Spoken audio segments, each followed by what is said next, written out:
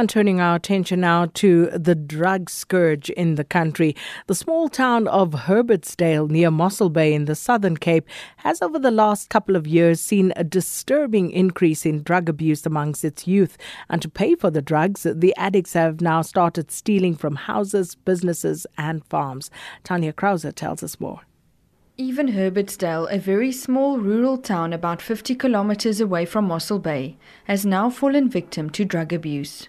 Residents say outsiders have come into their town to sell tick and mandrax to the youngsters. 19-year-old Heinrich Faro says he has witnessed how the drugs have ruined his friends' lives. It affects them badly, really. I see some of them, their family abandoned them, they don't want them in their house. They send them out, so they go on the streets and try to steal at the shops, try to steal at the farmers that are around the place. So it's very bad. To feed their addiction, the youngsters steal where they can. A resident, Hilary Tauter, says the town has always been a safe place where they were able to keep their doors open.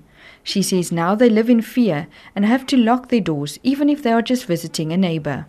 The children don't have money to buy the stuff, so they have to go and steal, break in at people's places.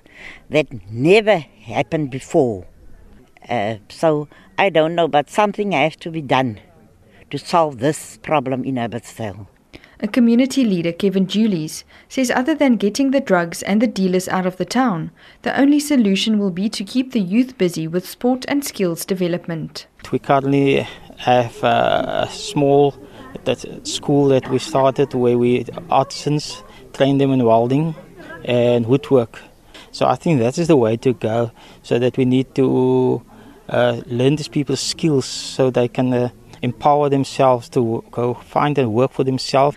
Residents have called on the police and local municipality to step in and help solve the problem.